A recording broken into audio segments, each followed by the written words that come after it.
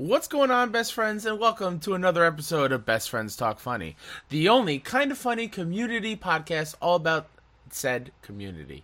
I'm your host, Kyle Stevenson, aka Who Dat Ninja 73, and boy, it's been a while. It's been a long time, and when I say that I'm unlucky, I mean it. It's been an unlucky stretch. It's been 2 months since I put an episode out, which is not what I want to do. But basically, here's what happened.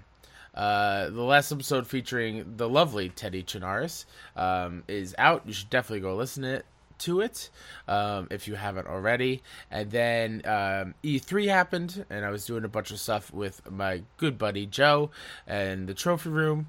And then I was gearing up for summer camp and the end of the school year. And the moment that summer camp started, which was on July 1st, I think, I went to camp, felt great, came home, got pink eye. I got pink eye the second day of camp, which went into both of my eyes, and I couldn't look at a screen, which sucked. So I basically kind of sat at home, just off and on sleeping because I couldn't really sleep. And on top of that, I also got sick with like pneumonia or something. The doctors didn't even tell me exactly what I had, but they gave me medicine that treats pneumonia, so that's what I'm going with. I'm finally better, as you can tell. I'm not coughing, which is great. I couldn't say more than maybe a couple sentences before I had a coughing fit a couple weeks ago. So yeah, I've been just trying to get better and, just trying to find the energy, because being sick takes a lot of energy out of you, to do this show, which I love. And I say this too often because I truly think I'm one of the most unluckiest people in the entire world. My apologies to my guests on this episode for taking so long, because it's a fantastic conversation. And it was I'm so mad at myself because it was supposed to, I had like a world exclusive on this episode, and I'm kind of bummed that I didn't get to put it out before, right as the news broke, which I'm talking about, of course, our friends over at Your Geeky Gal Pal, which is no longer Your Geeky Gal Pal. It is now Uppercut, which I love that new name. And on this episode, we had the one and only Jess Cogswell, who writes for them along with Irrational Passions, and she does incredible stuff. And we talked about Uppercut. We talked about her love of Tifa and Final Fantasy VII, the importance of mental health and why it's super important to be open about it and to take care of your mental health. And yeah, this is one of my favorite conversations I've had on this show, and I'm so excited for you to hear it. Enough of me rambling. I promise that I will do better in being more consistent, but without further ado, let's get to know Best Friend a bit better. Kind of Funny is best friends. What that means is we are there for each other. What that means is that you can go to any Kind of Funny live event. You can go to an RTX. You can go to a PAX. And if you see someone in one of our shirts, you can go up and talk to them. You can go to dinner with them. Kind of Funny is this.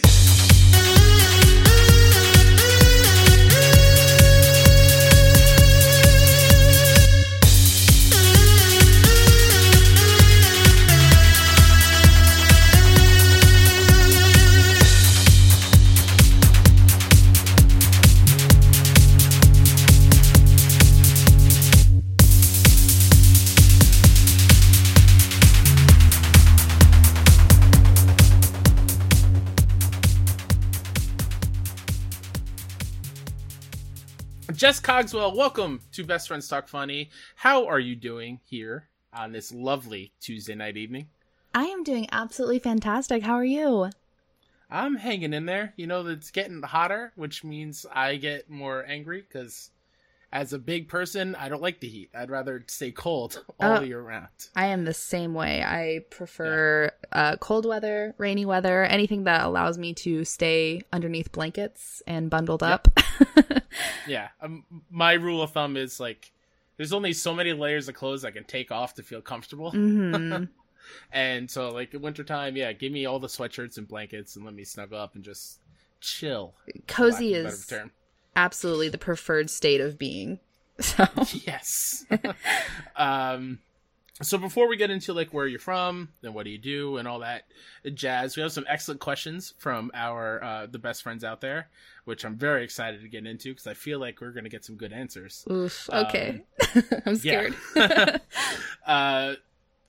You write for Irrational Passions, and you're Geeky Gal Pal, and you're into the video games, as my parents would call it. Yes. How'd your E3 go? Because E3 just came a couple weeks ago. I know that exhausted me. That's kind of why there hasn't been an episode, because I was just tired. So how was it for you? What's funny is I completely escaped having to do any and all E3 work. Oh, nice. It was still, I loved E3. I love just hearing about the different games that are coming, and the Final Fantasy VII remake is a game that I've been waiting for literally 15 years probably, because I played the game like in 97 or maybe 98, yes. maybe like the following year. And that is the game that made me fall in love with video games. So like that in itself is just like that made E3 just in itself right there. But yeah, as far as like actually doing any writing and stuff, I was on a cruise the entire time. Oh, so that's right. I remember seeing the pictures. Now I remember that. Yeah, so I like joked about, because like a month and a half ago or a couple months ago when we were doing our Irrational Passions staff meeting, they're just like, so what do you guys think? Like, what should we do? And I'm like, I'm gonna say right now that I am gonna be gone for literally the entire thing. So I unfortunately will not be able to do much. But where'd you go? I went to, so it was out of LA, so I drove down south because I live in Northern California, and then we went to Catalina Island, and then Ensenada, Mexico, and then back up, and then I spent like 3-4 days after that just hanging out in LA. That's awesome. Was it nice and relaxing? I've never been on a cruise, so. It actually, so I'm somebody who gets like motion sick a little bit. Ah, gotcha. So I like my stomach just, I don't know. I felt queasy the entire time. I didn't actually like throw up or anything like that, but like it definitely threw me off, but it was good. I'm also just not really like, I think that I'm not the type of person who would ever do a cruise myself. Like it was a free family trip type thing. And I was like, yeah, like, gotcha. This is really cool. It's a cool opportunity. Like, very grateful for that, but I'm like more one of those people like drop me off and like let me stay in Airbnb and like explore myself, Yeah, like that's kind of how I do vacations, so it was a little different for me. I can imagine being on a cruise for myself, just feeling like you're in a metal can, and like you can't really escape even if you wanted to. Like sure, it's big enough, you probably have more rooms and different things to do, but still have the feeling like I can't go to a different town. Yeah, like if I wanted to leave, I could not do that. Yeah. And I definitely like felt those that. Idiot people who jump off cruise ships, which are stupid. No. Like when you're up there like on the top deck looking down into the water, I just that looks very painful. I would not recommend. Was it a big cruise ship? Like how many it was stories tall? I think it was 12. Oh wow! So it was pretty big. It was like a Carnival cruise thing. So yeah, it was a pretty sizable ship. Yeah. Cruise ships in general, like, how do people even make that?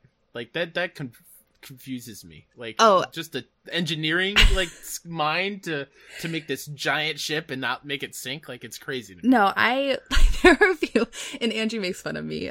So like the show How It's Made. Like, I sometimes can't watch that because it gives me such bad anxiety because I just don't understand, like, the pure, like, quantity of, like, items being mass produced. Like, I mean, I get it, but it's, like, just so overwhelming to me. And, like, I think the same thing with, like, ships and, like, really big buildings and also bridges. Yeah. Bridges stress me out. I am with you on that one. Okay. Like, it's really weird, but I'm like, wow, how on earth can we make that? Like, something, like, especially bridges, like, they're so precise. Yeah. People are gonna think I'm, like, really weird. I'm, like, going off on this whole thing about, like, bridges and how they freak me out. No, I'm with you on this one. Like, there comes a certain point when you're building a bridge, like, how do you continue it without it falling down? Yeah. Like, it's weird. This is a whole different podcast in itself, I guess. But I just remembered before the cruise, you had an opportunity to go to the Final Fantasy concert, correct? I did, yes, because Nabashin is the kindest human alive, and he bought Andrew and I tickets. And because I think I posted something about how, like, I was going to be in LA that night, and I was, like, super bummed that, like, I didn't have the money to snag them, like, before. And he was just kind of like, I think he messaged Andrew, because it was a surprise to me. He messaged Andrew and was like, hey, like, are you going to be there too?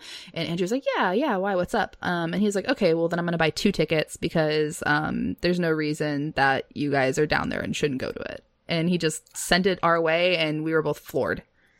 Yeah, that is unbelievably kind. Yeah, that's incredible. No, absolutely, like, just incredible. Like, I can't, you know how I can't believe bridges exist? I also cannot believe people like Nabashin exist. So yeah, agreed. So sweet. So that being said, how was the concert? It was good. It was like, I don't know if you saw like tweets about it and stuff like that. It was a little bit strange. So the concert itself, when the symphony played, was excellent. However, I will say, the symphony played like probably 10 songs, and it was like a 2.5-hour concert, and the rest of it was like, it was like MIDI files. They were just playing songs from the game.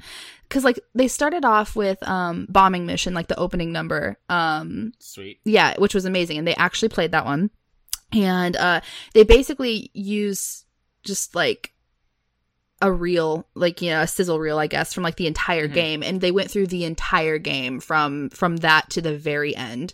And they played like the big songs, but, you know, I guess just in between they just played files, which was a little bit strange. They did they have like the video of the game behind it, the music? Or yes, the they did. Itself?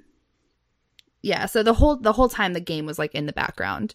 Oh, nice. Okay. But it was cool. I mean, it was I cried like 3 times. That music is super emotional. Final Fantasy music is no joke. Oh my gosh, yeah. Like as soon as it got to what flowers blooming in the church, which is whenever Cloud falls and he crashes through Eris's church, and that's the first time they meet, and like, you know, it started playing that, and like you see the black screen and like Eris, you know, pop up saying like hello, or like, you know, whatever, and I was just like so I lost it then. Oh my god. I cried when they did I cried just at the very beginning too. So I cried at the very beginning, cried there, and then I also cried when they did her theme song too. And they didn't actually show her I think they showed part of like the actual like death scene. Sorry, spoilers for 20-something-year-old game. 22. Oh wow. And so they showed part of it, but they just went back and they like showed like the date at the Golden Saucer and like all of this like just like clips and stuff, and like all of these scenes with Eris in it, and I was like, I can't do this. That is the only reason I don't have a Spotify, but that is the reason why I want one. It's just so I can have the Final Fantasy music so now. Good. Just like whenever I feel like, you know, putting on some Final Fantasy 9 music, or one of my favorites, Final Fantasy 8, just put any of that. You're an 8 fan. Like, yeah, I love 8. I'm actually, you know, what's funny is I was texting Moises last night actually, and we were talking about Final Fantasy music because he like texted me and he was like, how come the Final Fantasy 7 soundtrack is all in Japanese on Spotify? And I was like, it's not. And then we figured it out, but then we were just talking about other Final Fantasy games, and you know, we were both talking about how like we're super excited for the remake of 8 because I think that's also one of like his favorites. It's kind of an unusual one though. A lot of people like give it crap, and from what I played of it, I thought it was really fun, but I need to play it again. Yeah, I understand why people don't like it as much, especially like the battle system with the junctioning and draw thing. It takes some getting used to, but I just like the fact like where it's very stats based. So like depending on what magic you junction to which skill, like some fighters will be more stronger, and you know the guardian forces will learn new skills that help you outside of battle. Like it's very complex, and I think as far as like the character standpoint, which is another one that people give it shit about, it's just like Squall is like a kind of complex character when you really get into it. Like on the surface, he's just like a whiny baby. But that's like literally almost all of the Final Fantasy protagonists. So I don't feel like that's a fair like way to dock points off him. Yeah. There was actually a really good article I read today. I want to say it was on Pulse magazine, something, the Pulse on Twitter. I'm gonna find it while I'm talking, but they do go really in depth as to why Renoa and Squall are like two of the best characters in Final Fantasy, like period. I would actually love to read that, but I don't understand how people can say 8's characters are boring. I disagree with that, because you have I'm trying to think of the ones that I remember. There's Renoa, Squall, Cypher, who's still an interesting character too. Yep. Quistis is cool. I don't know. There's lots of cool characters in that game. It was Pace magazine on Twitter. Oh, okay. I just tagged you in the tweet, Jess, so you can read it later. Sweet, thank you. But yeah, I mean, as far as Final Fantasy goes, like, those games are special, and the reason why it's special is its music, and I'm super jealous that you got to go see it, even though half of it was very just MIDI files. It was still, I kind of want to see it, like, just see what the symphony was doing, like the orchestra was doing. They were just on stage. They were just sitting there? They were just sitting there looking at the screen. That was, like, the thing that was awkward, is it's, like, so they'd play a song, and then, like, it would just be the screen, and, like, we'd all just, like, watch Final Fantasy VII for like 10 minutes, and then they'd play another song, and it was like, I don't. Wow. Yeah, I mean, I guess another thing that's really cool too is, at the very end, we got the announcement about the release date, prior to E3, and a new trailer. Though it was the one that I think it was out like immediately after they showed it. It didn't have Tifa in it yet, but it was the one like right before that trailer. Yeah, that was, what a moment. Yeah. We're ending with like the March date, which is crazy that it finally is a date. Yes, at least for part 1. Yeah, that's a whole nother. I'm worried, but I don't want to be 65 and wait to play the end of Final Fantasy VII Remake. I know. Gosh. So you mentioned before that you drove down to LA for your cruise and for the concert and stuff. Mm-hmm. So that means you're Northern California based? I am, yeah. I am in Sacramento, so it's like hour and a half away from San Francisco, realistically like 2.5 with traffic. What is the city of Sacramento like? Weird. Yeah. It's like, I used to live in I've lived a lot of places, but so like I guess St. Louis was like the last like city I lived outside of that I used to visit a lot. And St. Louis feels more like an actual city. Sacramento just doesn't feel like very city-ish, and I think it's actually, so it's the state capital of California, and I think it's bigger than maybe even St. Louis population-wise and stuff, but it just doesn't feel all that sprawling or like eventful. Like, you pretty much have to go, like, if you want to do a lot of things or catch certain concerts, I feel like you end up going to the Bay, Yeah. Mm-hmm. So it's weird. And maybe like that's kind of like part of it, like a disservice to Sacramento is that San Francisco is like so close that everybody just goes there. Yeah. That's a good point. But the coolest thing about Sacramento, and part of the reason why I do like it, is it's just like really close to everything. Like, we are like 2 hours away from San Francisco, 2 hours away from Lake Tahoe, which is gorgeous. Like 2.5 hours away from Reno, which is not gorgeous. I don't know why I'm like making that seem like that's a cool thing. It's not really, but hey, I watched Reno 911 there you go. Back in the day. 4 hours away from Yosemite. You can drive up north and you have like waterfalls and redwoods. 6 hours away from LA. I really want to visit the Redwoods one day. It's amazing. It seems like such a great place. Oh, yeah. No, it's so cool. And just like the whole time, because I'm a total nerd, but I was just like, oh my gosh, I'm on the forest moon of Endor. Yeah. Because it looks like that. It's so cool. For sure. But, just expect little Ewoks to come out. That'd be pretty special. Like if Disneyland just outsources some people to dress up as Ewoks out there. There we go. That would be a good like publicity stunt. Yeah. Just see speeders go by. Like, oh my God, that'd be great. Yeah. So you moved to Sacramento at what age? I moved here a couple years ago. Oh, okay. I kind of I have lived a lot of places and bounced around a lot in my life. So like was born in Missouri, and then I moved to Texas, and then I moved to Florida, and then I moved to England, and then I moved back to Missouri, and then I was in Idaho for a little bit, and then back to Missouri, and then I was in California, and then I came back to Missouri for college, and then I came back to California. So why all the jumping around? Just like my dad was in the Air Force, so that was part of it. And then just, I don't know, my family's always been, like, I've been to, like, I don't even know, like, before college, like 15 different schools or something like that. Like, we always moved around a lot. So that's kind of life for me. Yeah. And during all that time, when did you meet Andrew? So I met Andrew when I guess I was a sophomore in high school. Yeah, because he was a junior, and that was in Missouri. Mm-hmm. So I was joining the newspaper staff, and he was the editor of the paper. Oh, nice. Okay. Yeah. Love at first sight? No, actually, like I was really competitive.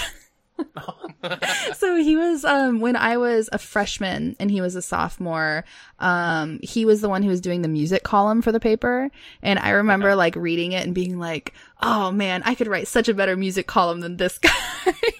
Nice. And so like I was like, I'm gonna join the paper next year, and like I totally want to do this because like I've always been really into music. And yeah, and then so I ended up joining the paper the following year, and you know, I think like I ended up starting to have kind of a little bit of a crush on him, and he 100% had a crush on me, and he totally abused his editor-in-chief powers and like would make us work on the same like layout pages and stuff like that. Nice. So, very smart, Andrew. Yeah, he had some moves. And then we ended up dating after that, and the rest is history.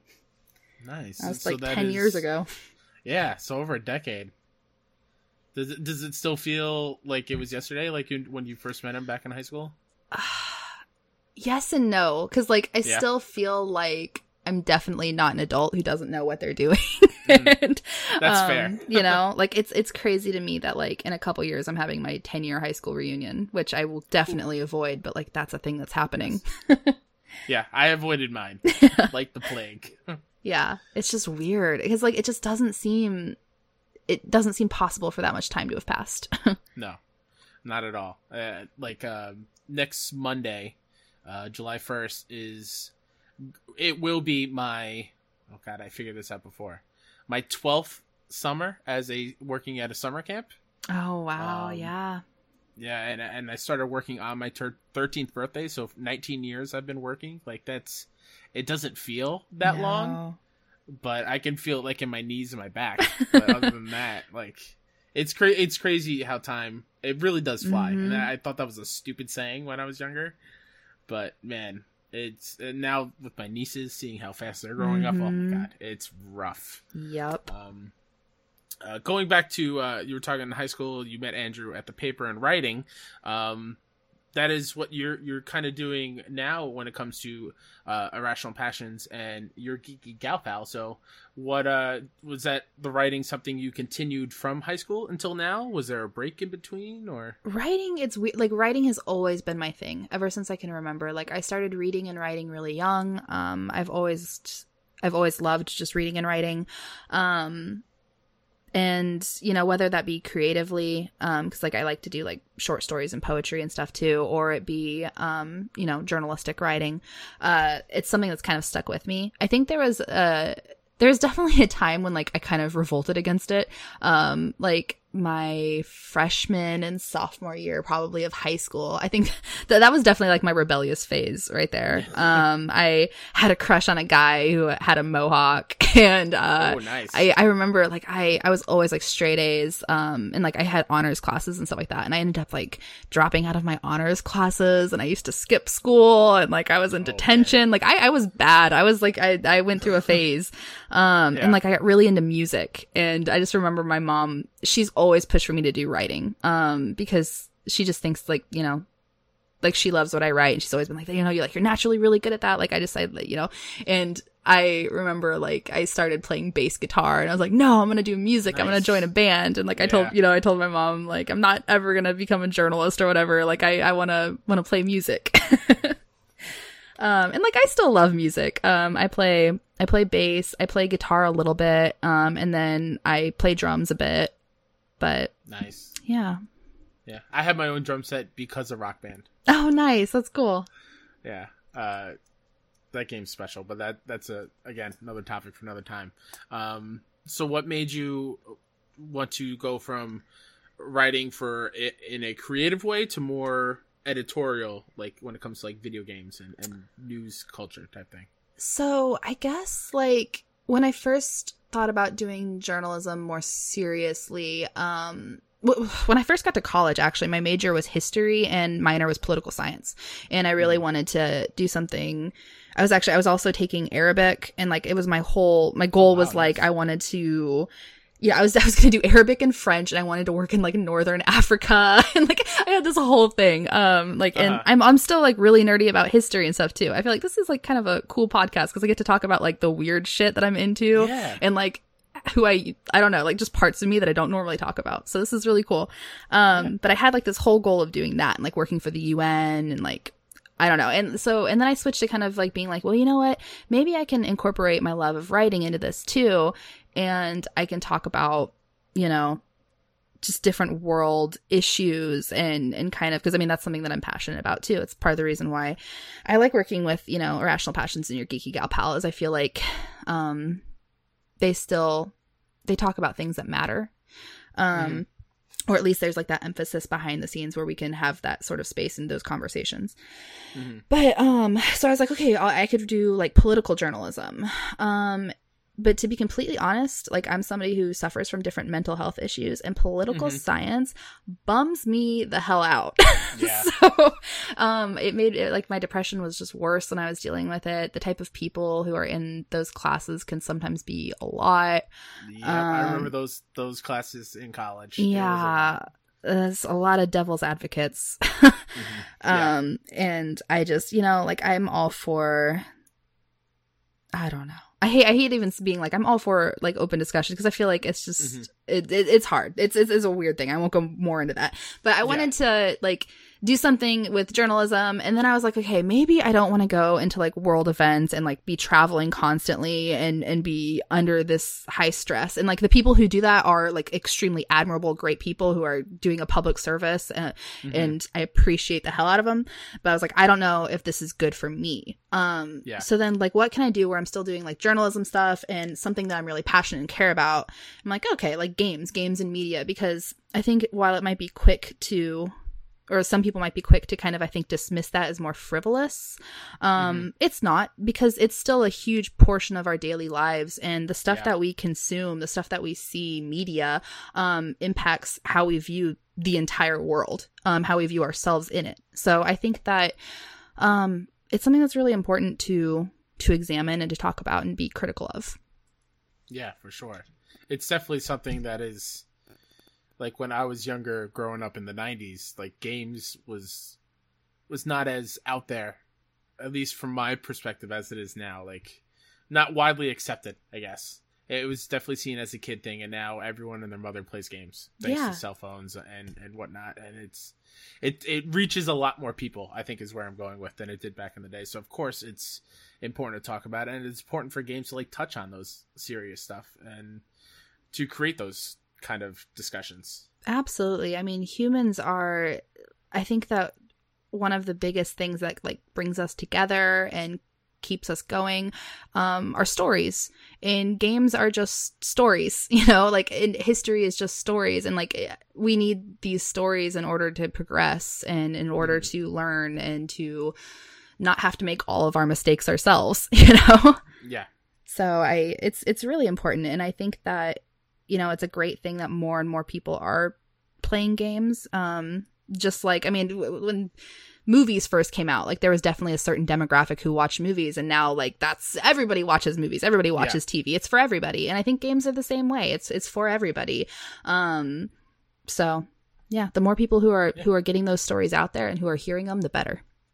Absolutely. And being a part of a team like Irrational Passions and your Geeky Gal Pal, you're the what's the word I'm looking for? You're the origin of where that news is coming from. I don't know if that made sense, but that's what I said, so I'm going with it. Yeah, no, like, that totally makes sense. Like you're the one getting the news out there so people can read it and be more informed on the topics, which is what we need. I want you to talk about Irrational Passions and your Geeky Gal Pal and what it's like writing for both of them and just being a part of creating content for them and kind of what they're all about. Oh, it's so good. I feel like I lucked out because I work with just like the nicest people. Just really like because the two people who I like call boss are, you know, even though they would never really like, it's always like a joking type thing, you know what I mean, are Caitlin and Alex O'Neill. And it's like those are just the two coolest people that you could really have like kind of to have your back, you know. Like both of them. Caitlin's one of the first guests I've had on the show. Oh yeah, it was like way long ago, but I remember that. No, they're just like both of them just super good humored, super empathetic. You know, the people who they work with always come first, you know? And they're fantastic. The rest of the staff is incredible.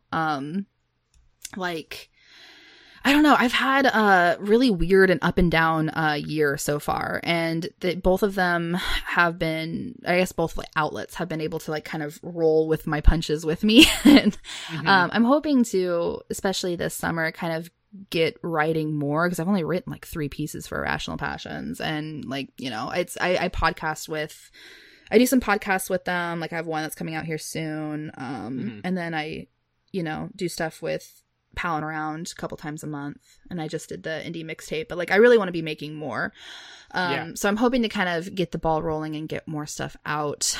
I know where you're coming from. It's always hard when there's something you're passionate about, but like other stuff in your life happen, and it's kind of hard to get a grasp on those passionate things that you want to do. Like that is why, I mean, I'll say in an intro, like after we record, I usually record my intro separately, but like it's been almost a month since I've done one of these episodes because life kind of just got in the way, and it sucks. And it's when you're not putting that creativity out there and doing something that you love, it kind of hurts your soul. And it sucks. So I totally get where you're coming from with that. It's like a vicious like downward spiral too, because it's like then you feel worse about like, oh, and I'm not doing this, so I feel like I'm neglecting that, or I'm lacking here, and like it just makes you feel worse about yourself, and then you don't want to do it even more, and it becomes this whole thing. Like when your life becomes derailed, even if it's something that seems like an easy fix or an easy correction, like just the process of like becoming derailed can kind of you can make it worse, you know?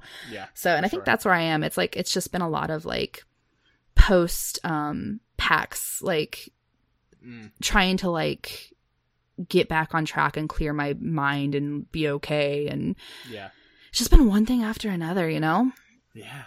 I completely know. And and because of that, like I just want to thank you for being such an advocate on Twitter for mental health, because there was a tweet I wrote, I don't know, maybe last year at some time, where I apologized for not being okay, and you're like, it's okay to say that you're not okay. Like, it's okay to put it out there. And since then, it's something that I've always had in my head. Like, you know, it's important to talk about it because you never know what other people might be going through the same thing. So thank you for that, Jess. And I hope more people take that into consideration and do that themselves, because in light of what happened today, like, it's super important, you know? Absolutely, yeah. And I'm really glad that, like, I was able to say something that made you feel a bit better. Like, I really am. Yeah. But no, I mean, like, that's definitely kind of my thought on talking about a lot of issues that I think are like more taboo, and like I try to just kind of like break down walls in that way, whether it be like I was just talking to Andrew's sister about this when I was in LA, because that's down where she lives, and she was talking about like money stuff and just like finances and saving, and she made a comment. She was like, it's like, oh, I always feel weird talking about money stuff because I know it's kind of like an uncomfortable thing. She's like, but it's just like people don't talk about it, so then you have a whole bunch of people who are kind of like financially illiterate, or like who don't know, like you know, who don't understand like how to do this thing, like, or who don't understand like how debt, you know, like just different things like that. And I'm like, no, I totally agree. It's like money seems like a bad thing to talk about, but like, especially as a woman, like, you know, there's so many issues just because money isn't a conversation we have because we feel uncomfortable about it. Hence wage gap and just a lot of other nastiness. And then it's the same way with mental health. It's the same way with like sex education. So it's something that I feel strongly about, is just refusing to stay silent in those certain arenas, because I think that it is a huge disservice to a lot of people. Absolutely. Yeah. And we need more people like you to lead the charge in those fronts, because the world needs a changing, especially in the country we live in, and we need strong-willed people like yourself. So, thank you. That's really sweet of you. And let's keep that train going. Yeah, everybody jump on that train. It's a good train. Absolutely. A little stressful, but good. Yes, it is a little stressful, but this is one bandwagon train. Like, I'm okay with you hopping out. Like, it's totally fine. Oh my god, I lost. You mentioned before we were recording, there might be some changes with one of the sites that you work for, and I'm excited. Yeah, so I can, well, I guess it's not really announcing, because by the time that this is out, it'll be effective. This is a world exclusive only for me. Yes. So this coming Saturday, we are doing, well, okay, it would have been this past Saturday for you guys listening. We did a stream for, to help raise money for like just trans advocacy. And in the middle of the stream, when I went away and passed the stream, because I'm doing the first 3 hours and then Caitlin's doing the last 3 hours. But in the middle, we're going to play a little bit of a video that Andrew put together, announcing that your Geeky Gal Pal is no longer your Geeky Gal Pal. Because that started off kind of as Caitlin's personal blog that eventually just grew, and now more people are behind it. And we just thought that it needed a little bit of a change. So it is now called Uppercut, because we aim to punch up. That's awesome. And it's going to be basically what it is now, but critical analysis of games and media. I'm not sure if something is launching, so I won't mention it. I won't say that. But yeah, so Uppercut is the new name. We have a new person writing for us, and that's going to be Kayla Joette, who you guys... Oh, sweet. Yeah. Love Kayla. Awesome. Yeah, Kayla's incredible. So Kayla is joining the team. She's been like kind of hiding out in our, Discord and in our chats and stuff like that for the last like month, like as we've been sorting everything. We have a new website now. Yeah, lots of exciting things. That's awesome. And in case you don't know who Kayla is, Kayla, leading up to Endgame, did a podcast series called The Snap, where she just reviewed every MCU movie up to Endgame. And I was on the one with, I was on the episode about Civil War, so go check that out. One. It was awesome. I had a great time talking about Marvel movies, because I love the MCU. Yeah. And that is a fantastic podcast series. So. Kayla did an incredible job with The Snap. Like, she was just basically like, I want to do this and I'm going to make it happen. And then like somehow did it. And I think that was part of the reason why like we've loved Kayla. I mean, we roomed with her at PAX, and like we've just like, been friends for a while, like Caitlin and I and Monty and, Andrew Moises. We all have chats and we talk a lot. And, sorry, Andrew just walked in. That's fine. But no, we were like, always kind of like, oh man, it'd be really cool if Kayla like did this with us too, because she'd be so good at it. She's so interested in so many things. Like she's really into Harry Potter and had a whole Discord for that. She's really into the MCU. She's really into games. She's a big part of like the Destiny community, and I think the What's Good Games community as well, because I know she plays with Andrea and stuff. And, she did The Snap, and we were just like, oh my gosh. And she has like this crazy work ethic. She's incredible. Like, we need her. So, yeah. That's definitely a good get. Yeah. It was awesome. She's incredible. So I'm really excited. We're going to have, indie mixtape with Monty and Caitlin. Monty and Caitlin are both incredible. Also, like I said, I really am just a huge fan of like everybody who I work with, like on IP, Your Geeky or Uppercut. All just absolutely fantastic. So I'm really excited for the future of Uppercut, though. I think that people are really going to like it. And I think that it's just the rebrand is going to make it a bit more accessible. I'm excited. Yeah. You definitely hit the lottery when it comes to people you work with, because I don't know many of them personally, but I just know from the outside looking in, they all seem like fantastic human beings. So you are a lucky person. Going into you know what? I completely forgot, Jess. I skipped something.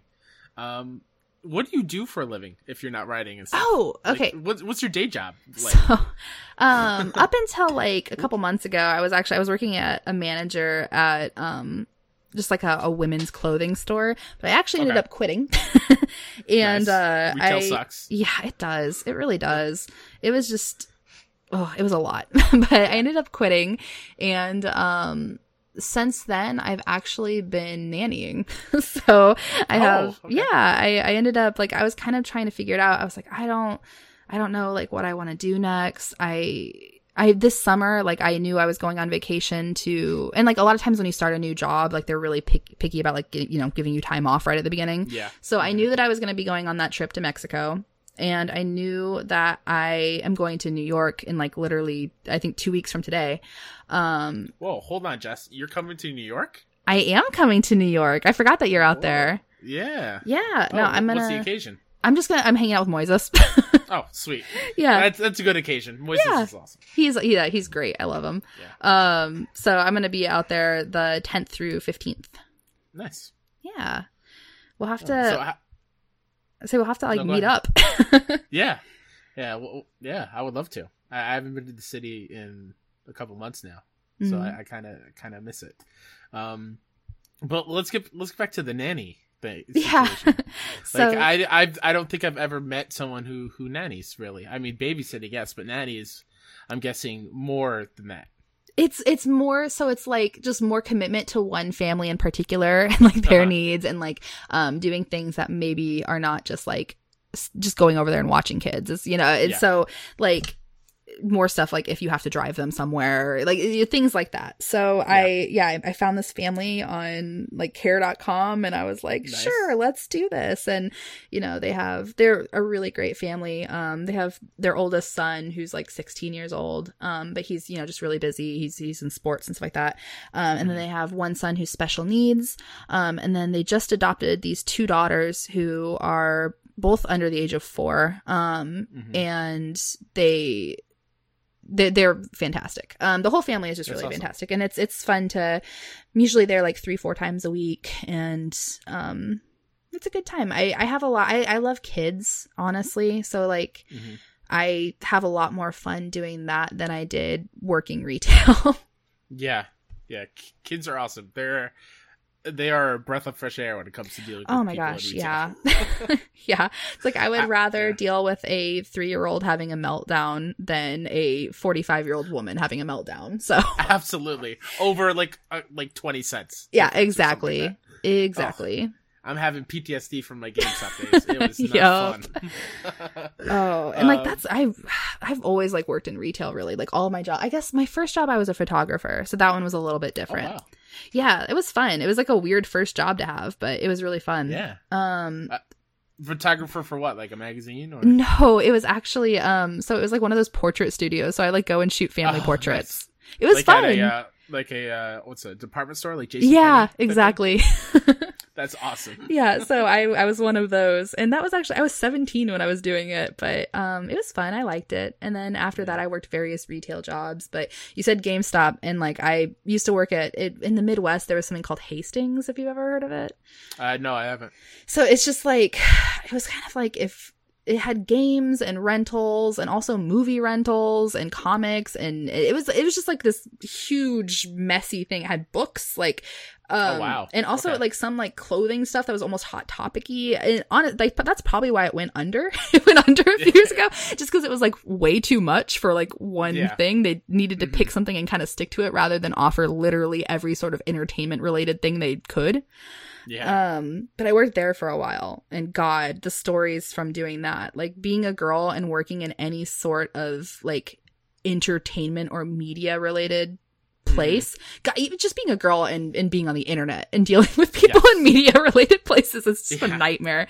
But it was worse when I actually like, was selling comics and selling video games. Oof.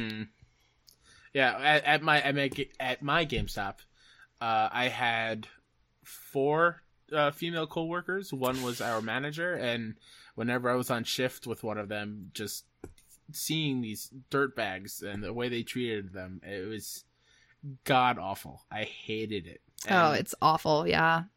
And you know, you're told from a company standpoint, like, don't egg them on or something. Just like kind of like get their business done and let them go. But man, there were so many times I wanted to tell these people off.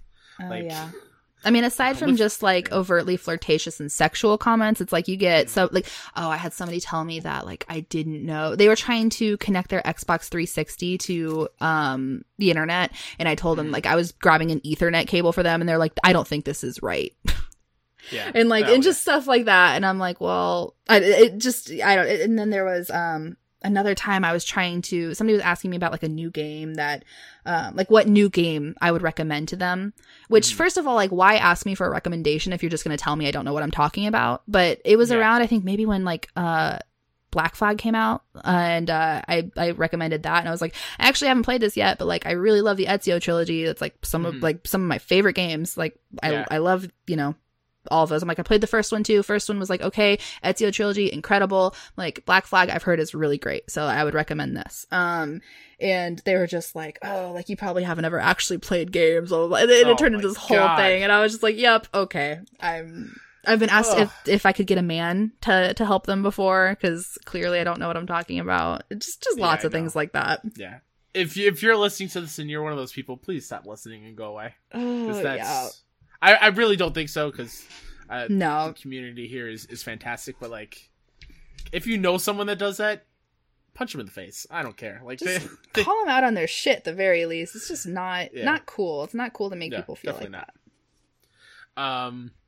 So yeah, Jess, when you're not writing and you're not creating content, when you're not nannying, what are you into? What kind of stuff do you like to do in your free time? I mean, a lot of it, I feel like we've kind of briefly touched just, you know, through various stories, but like I'm really into, I like reading, I like writing, I like playing music, though I don't do that as much as I should. I know there's something that I've seen you hint at and work at on Twitter. Yeah. Cosplaying. Yeah. You know what's funny is I don't know if I would ever like do actual cosplay. Like I don't think I have like the commitment to that, because it's just such like a money sink, and like I'm kind of like just like also an insecure person, so I don't know if that's something that I would want to like throw myself out there and do that.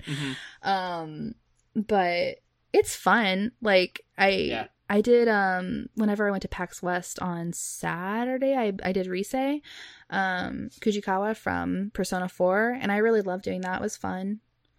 But I would always kind of take more of a casual stance to that, I think. But it is fun. You know, I'm like passionately interested in a lot of things. So like I like fashion and makeup and stuff too. You know, I care a lot about like women's issues, and I like history. I like to watch a lot of movies. You know, various television shows. I don't know. I just all the normal stuff. Yeah. I guess. The reason why I brought up cosplaying, because that is something that I also want to do. Oh, really? But it's something where, being a big guy, I don't want to be like, I wanted to look like the character itself. I don't want to be known as the big guy in a Spider-Man suit. You know what I mean? And I know it's like accepted, and I totally get that. But me, in my head, it'd be like I can only be like a big guy, like Kingpin. Like I think I could pull off a Kingpin really well, or like I don't want to half-ass it, is what I'm getting at. No, I mean, I feel the same way. Like I am definitely not Rise size. You know what I mean? Like it feels weird to like, I felt weird, you know, cosplaying like a Japanese schoolgirl who's probably 110 pounds, being very much not that. So, no, I totally understand. You know, Yeah, body image, I suffer with it too. It's hard because like when it comes to other people, you always want to be like, oh no, you can do this, you got this, like it doesn't matter. Like, but when it comes to yourself, we're our harshest critic. So absolutely, like I think you could do whatever and it'd be really, really cool. And like if you were interested in that, like you should totally do it. Yeah, I think it's just fun to see like how people go about doing things too. Like that's one of the most interesting things. Yes. But I get it. It is the funny joke that was after Endgame. Like, I saw Fat Thor. I was like, yeah, there it is. I could be Fat Thor. Oh my god. I love Fat Thor. Okay, I do. He's amazing. He's absolutely incredible. And like I love him being in that. I hate some of the jokes that came out of it because like he's also just like depressed and like I feel like he's dealing with shit in that movie. Yeah, and like I feel like there's a kind way to be like he's like this and like that's okay. And I don't know. Sometimes they sometimes didn't do that as cleanly or as nicely as they could have. But I love him and I think he's great. Yes. So I think that is a nice big bubble of the things that you like to do and all fantastic things. So now we're at the point of the show where I usually ask my guests where their Twitter handle came from. And your Twitter handle is pretty straightforward. It's at JessiCogs. Yeah. So I'm going to throw a curveball at you. Ooh, okay. Do you have any old school usernames that you are kind of cringy of looking back? Oh, so many. They're so embarrassing. Oh, gosh. Okay, so do you want to know my first ever email address? Absolutely. I still use mine. Oh, really? Okay, I definitely do not.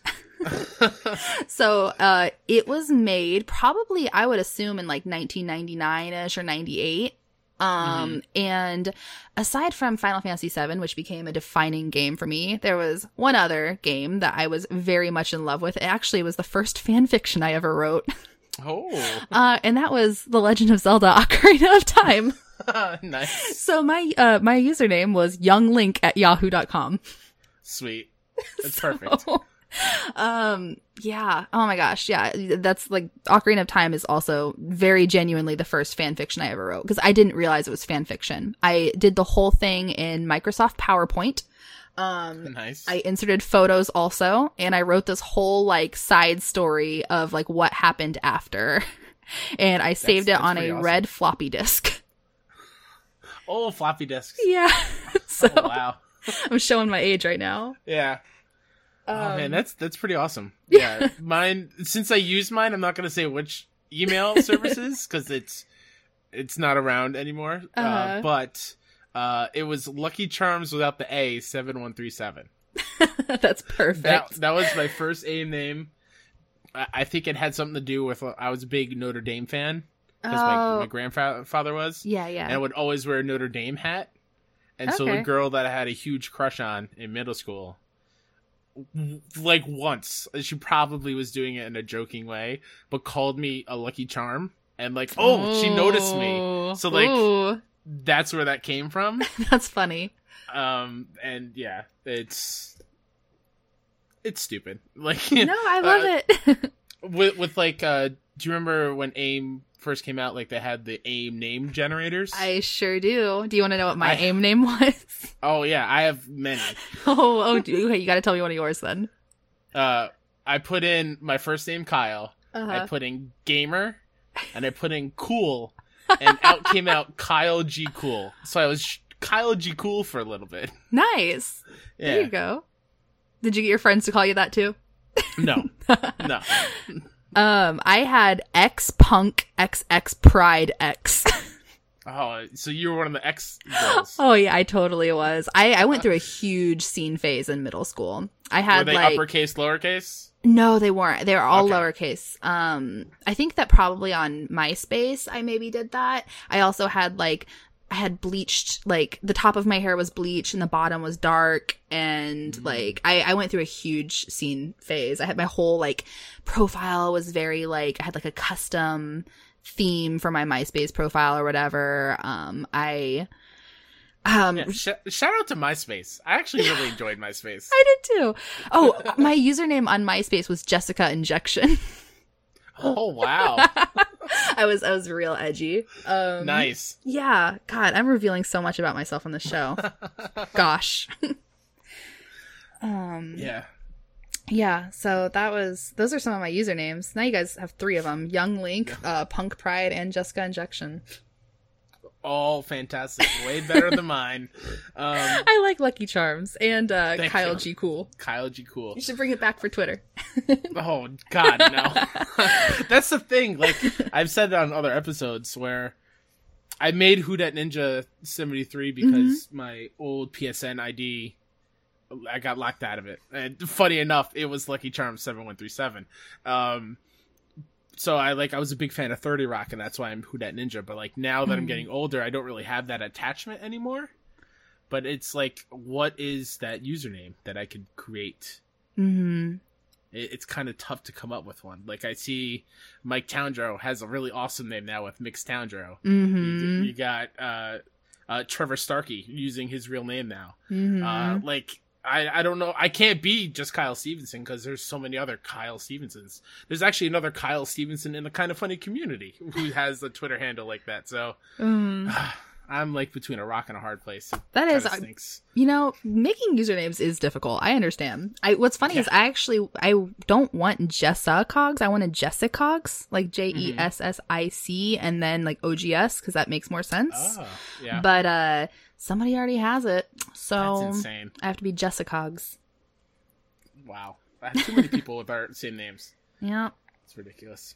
So now we're at the point where my guest Jess is going to give the audience and myself something that we should either listen to, watch, read, or play. So what do you got for us, Jess?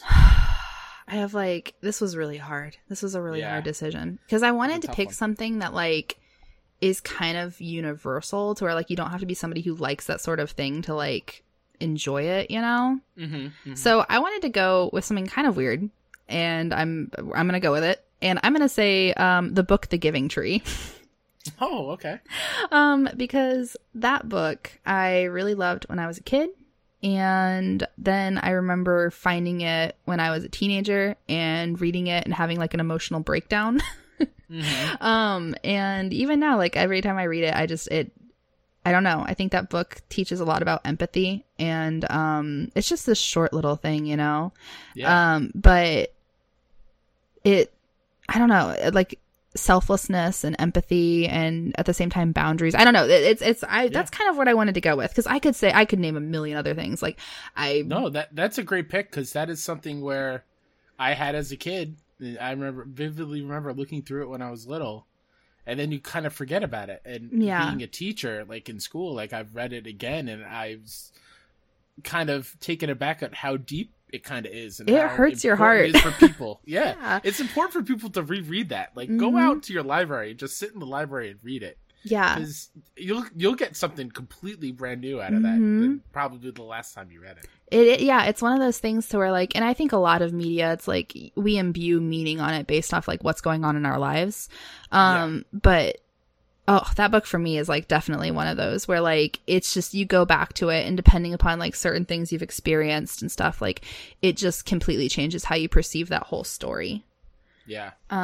So I don't know. It's a really powerful book. I could, part of me wanted to get on my soapbox and yell Final Fantasy VII because that's what I do, and that's a huge game for me. But it's not for everybody. It has its flaws and stuff like that. And I don't know. No. Giving Tree is a great pick. Yeah, Giving Tree is got to be my pick. I think that more people should read it or go back to it and bring some tissues because it's sad. Absolutely, yeah. So go out and read it. And it won't take you long to read it either. No, 15 minutes. Absolutely. So yeah, Giving Tree. Go read it if you haven't, or if you haven't read it in a while. Either way, you should read it. So since this is Best Friends Talk Funny, the whole point of the show is to bring the Kind of Funny best friends together. So here's where I ask you, Jess, what got you into Kind of Funny? Where was the beginning of you being in this community of best friends? Oh man, I guess so. I'm trying to think, get years straight. Andrew really was the person who I guess got me into Kind of Funny, because he has always been more like, we've both always loved games and stuff like that, but he's been more like I'm gonna follow IGN and stuff like that, and like I do, like to a certain extent, but he was more like a committed follower, you know. And so I think that he liked PlayStation Beyond and Greg and stuff before, and then they made the jump to Kind of Funny and he followed them, and yeah, he would watch a lot, and I would be, you know, doing other things and just kind of pick up on what was happening in the background and like laugh at certain things, and you know, it just kind of evolved from there, I guess. As far as actually becoming somebody in the community, so I remember a long time ago, I think actually I just had my Twitter anniversary or whatever, it's like 8 years or something, I made a Twitter, but I never really used it, so I just kind of sat there in the void. And then we started my first YouTube channel I ever did, which is called Subtrendy. And that was like a whole endeavor for like a year and a half or like a year. We put out so many videos. Oh my God. So yeah, there's a YouTube channel called Subtrendy. I have a shit ton of videos on there if people ever want to check that out. Writing down the channel to look at later. So we did that for a while, and that was fun. And I realized like, you know, to better reach out, like Twitter is a really helpful tool. You know, like I think I use Reddit somewhat, and so I would get on there and like promote stuff on there too, but I was like, Twitter is cool, like I should use this. And through that I ended up just making various connections with people, and I started following like, you know, just a whole bunch of IGN people, and then like you know, people from Kind of Funny, everybody except for Colin Moriarty, because I will say that from the very beginning of me first listening to Kind of Funny, even when Colin was there, I did not like him. So yeah, it's fair. So he always just like rubbed me the wrong way. Anyway, I won't get into that, but yeah, so I followed like all of those guys, and you know, it's like slowly but surely like people kind of, you know, like I remember seeing like Zyger and Kaylee, who are like really active in the community, more so back then, you know, but just like things that they would post and get retweeted, and like I've started following them. And I guess like, so there was a chat that Kaylee made called Kind of Funny Sexy Corners, and I joined that chat, and I mean that's how I met like a lot of people. Like really the people who I talked to still like were all in that chat. And yeah, it was weird because like I'd never been somebody who like made friends on the internet before or anything like that, and then I got kind of pulled into this whole thing, and it was just like this big warm hug of wonderful. And I loved it. It was fantastic. Yeah. So what makes you, or was that intimidating when you first like dipped your toe into like the community side of things instead of just like being a consumer type of person? It was a little bit, just because, like, I'm one of those people, like, I always, I don't know, I worry that sometimes I come off as, like, standoffish or, like, things like that just because I'm kind of shy, you know? And, like, that's just how I am. I always feel like, even during Kind of Funny prom, like, I had such bad anxiety. Like, I remember before the baseball game. Were you at the game? Yes, I was. Yeah, I thought, yeah, you were. Oh my gosh. So I was like walking up. So there's that whole area that Kind of Funny had.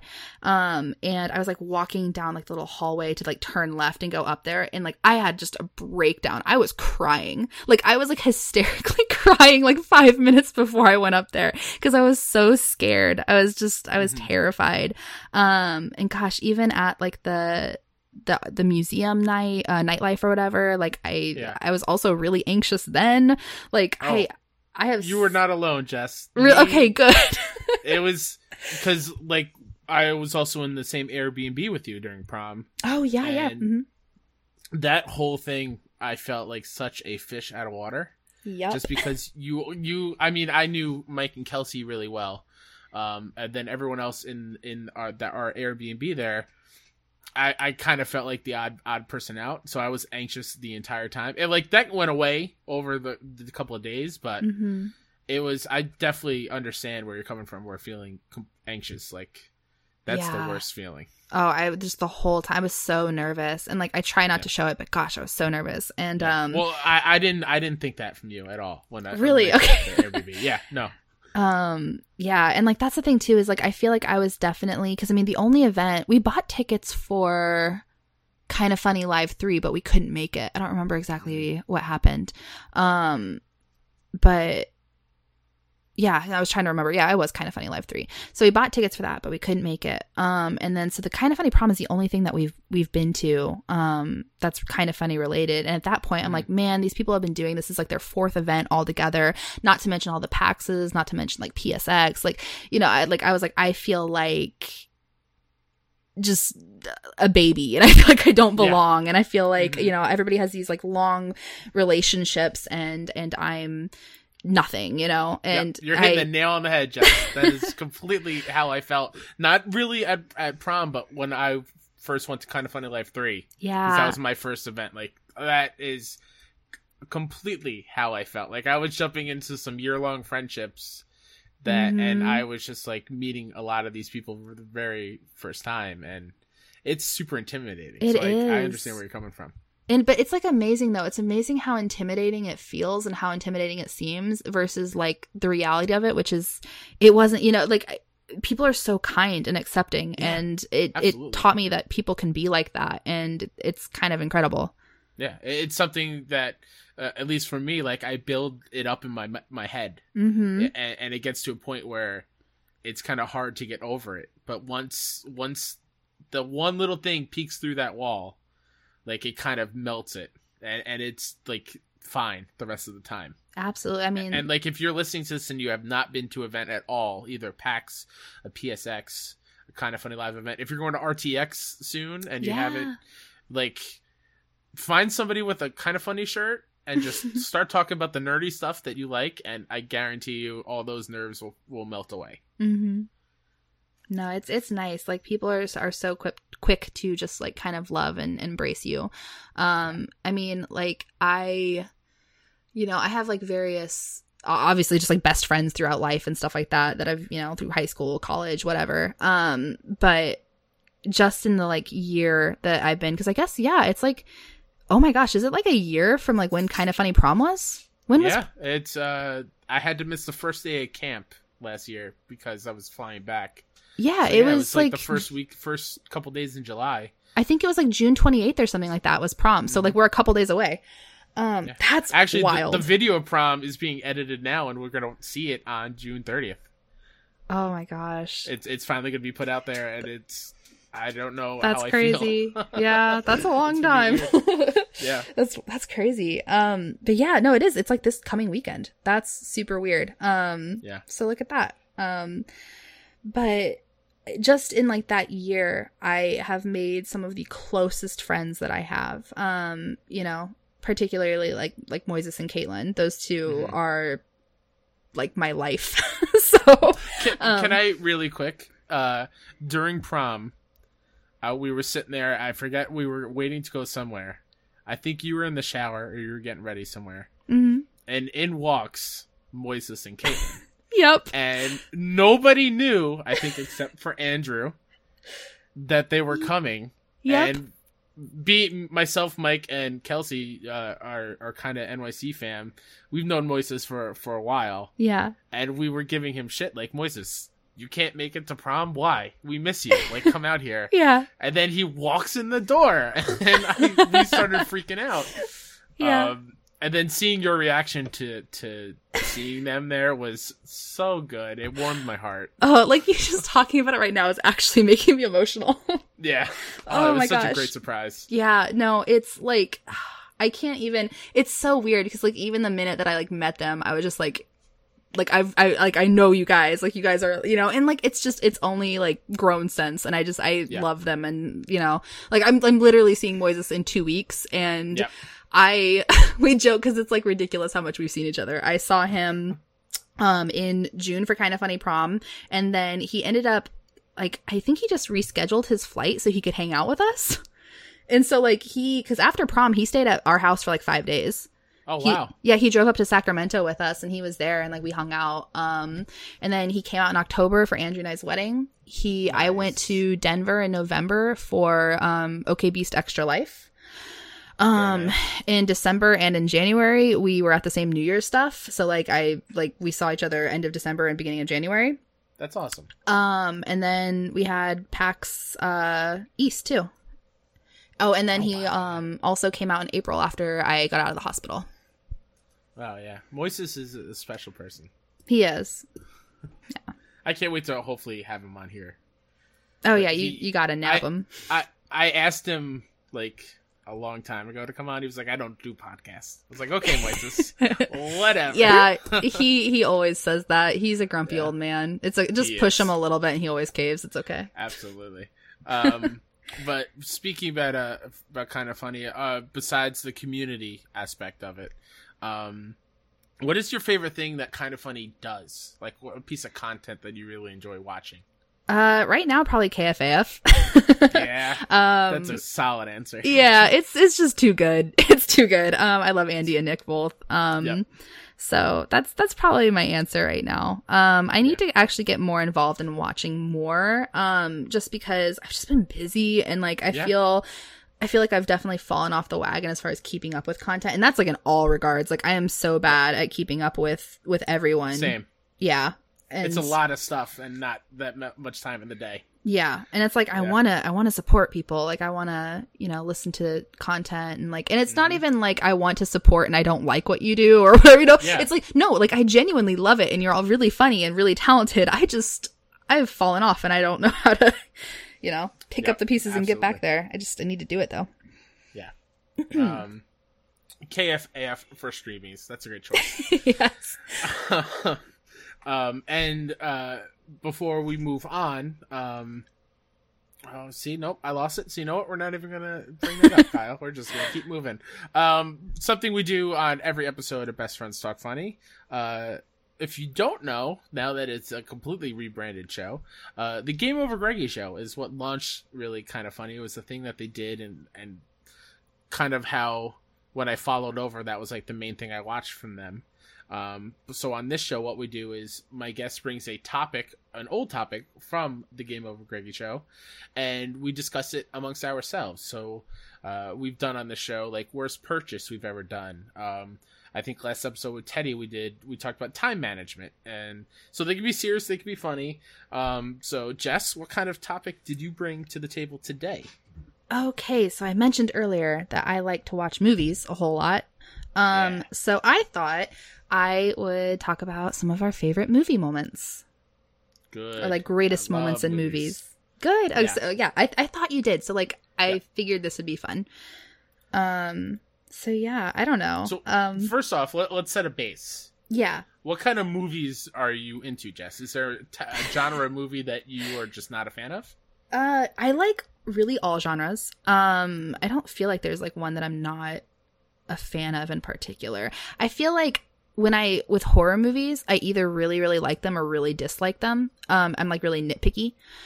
That's fair. So like that might be like kind of a weirder one. The genre that I watch the most though, and I will come clean about this quite shamelessly, is I absolutely love like romantic comedies and romantic dramas. That's great. That's going to be like probably the majority of my answers. Yeah, no, I enjoy those as well. I think one that I watch all the time is now I'm blanking on it. Oh my god, it's Drew Barrymore and Justin Long. What is that? Never Been Kissed? No, Fever. Is it Fever Pitch? Is that? Nope, that's Jimmy Fallon and Drew Barrymore. Oh wait, it's Justin Long. Oh my god, I have to look this up. This is bothering me. Drew Barrymore. And Justin Long. I'm trying to remember. What is that? It's like they're dating and then they move and then they come back. Is it Going the Distance? No. Oh, this is annoying me. But yeah, romantic comedies are always good. Yeah.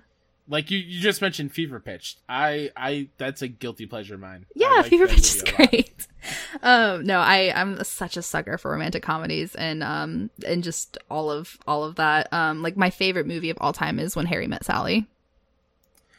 Now here's where I come clean, Jess. I have a lot of gaps in my movies, and that is one that I have not seen. You gotta fix it. Like I understand not seeing it, but like you gotta fix it. It's so good. I love the writing in that movie. I love the whole story. It's really good. It's really good. Yeah. So like I just recently, I wouldn't say recently, like within the last 3 years, finally saw The Godfather for the first time. You know, it's funny. I actually haven't seen The Godfather, so Oh, perfect. So there we go. You'll watch When Harry Met Sally. I'll watch The Godfather, and I've heard I should probably watch the second one too. So Yes, I've been told the same, just not the last one. yes, that is what I've heard. That's the word, I think. Yeah. This is really weird because I could have sworn it was Drew Barrymore and Justin Long, and now I don't see it on IMDb. And it's like, is this a Berenstein Bear situation going on? Oh God, I hope not. Because that I was totally right. It's called Going the Distance. With Justin Long and Drew Barrymore? Yeah, a romantic comedy centered on the guy and a gal who try to keep their love alive as they shuffle back and forth between New York and San Francisco to see one another. That is actually one of the Blu-rays I own. I just couldn't see it from my angle. Yeah, that's a good romantic comedy right there. I will check it out. Yeah. But yeah, movie moments in general, I think it's kind of like a cop-out for me when I just say the last 45 minutes of Endgame is a pretty huge major movie moment for me. Yeah. So many cool things that have happened in that. Yeah, I mean, the Joker, Heath Ledger in The Dark Knight is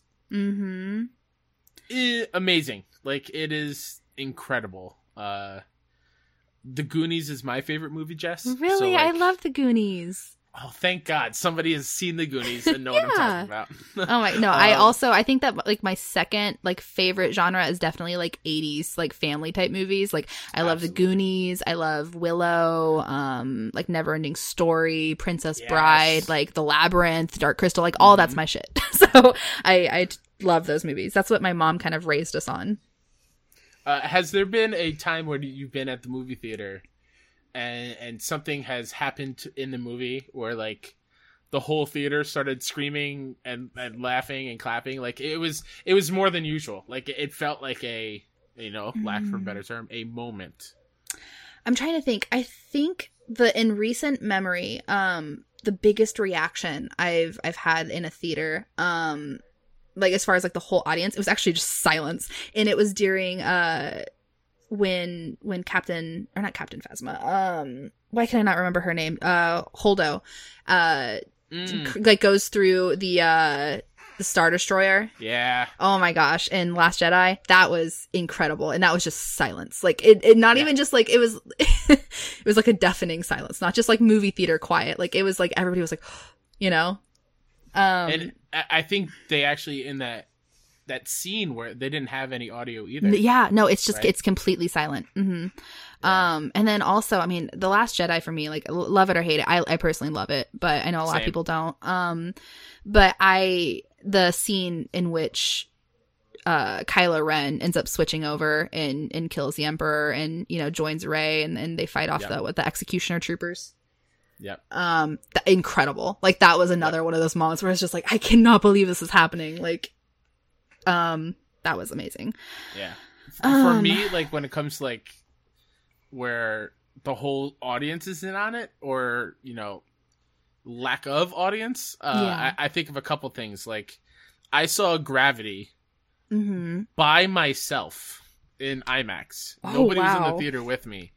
And so, speaking of like the Holdo scene in The Last Jedi where there was silence in the movie, a lot of Gravity is just silence, and you're just like, it feels like you're in space. And that might be one of the most emotional things I've ever been at a theater. Like, I was sitting in that movie by myself in silence for a lot of that movie, and just like the weight of space, I could feel it, and that messed me up. Like, I left the theater crying, and like it felt like I went through war. Like, I went through what Sandy B was going through. Like, that's the reason why I love that movie so much.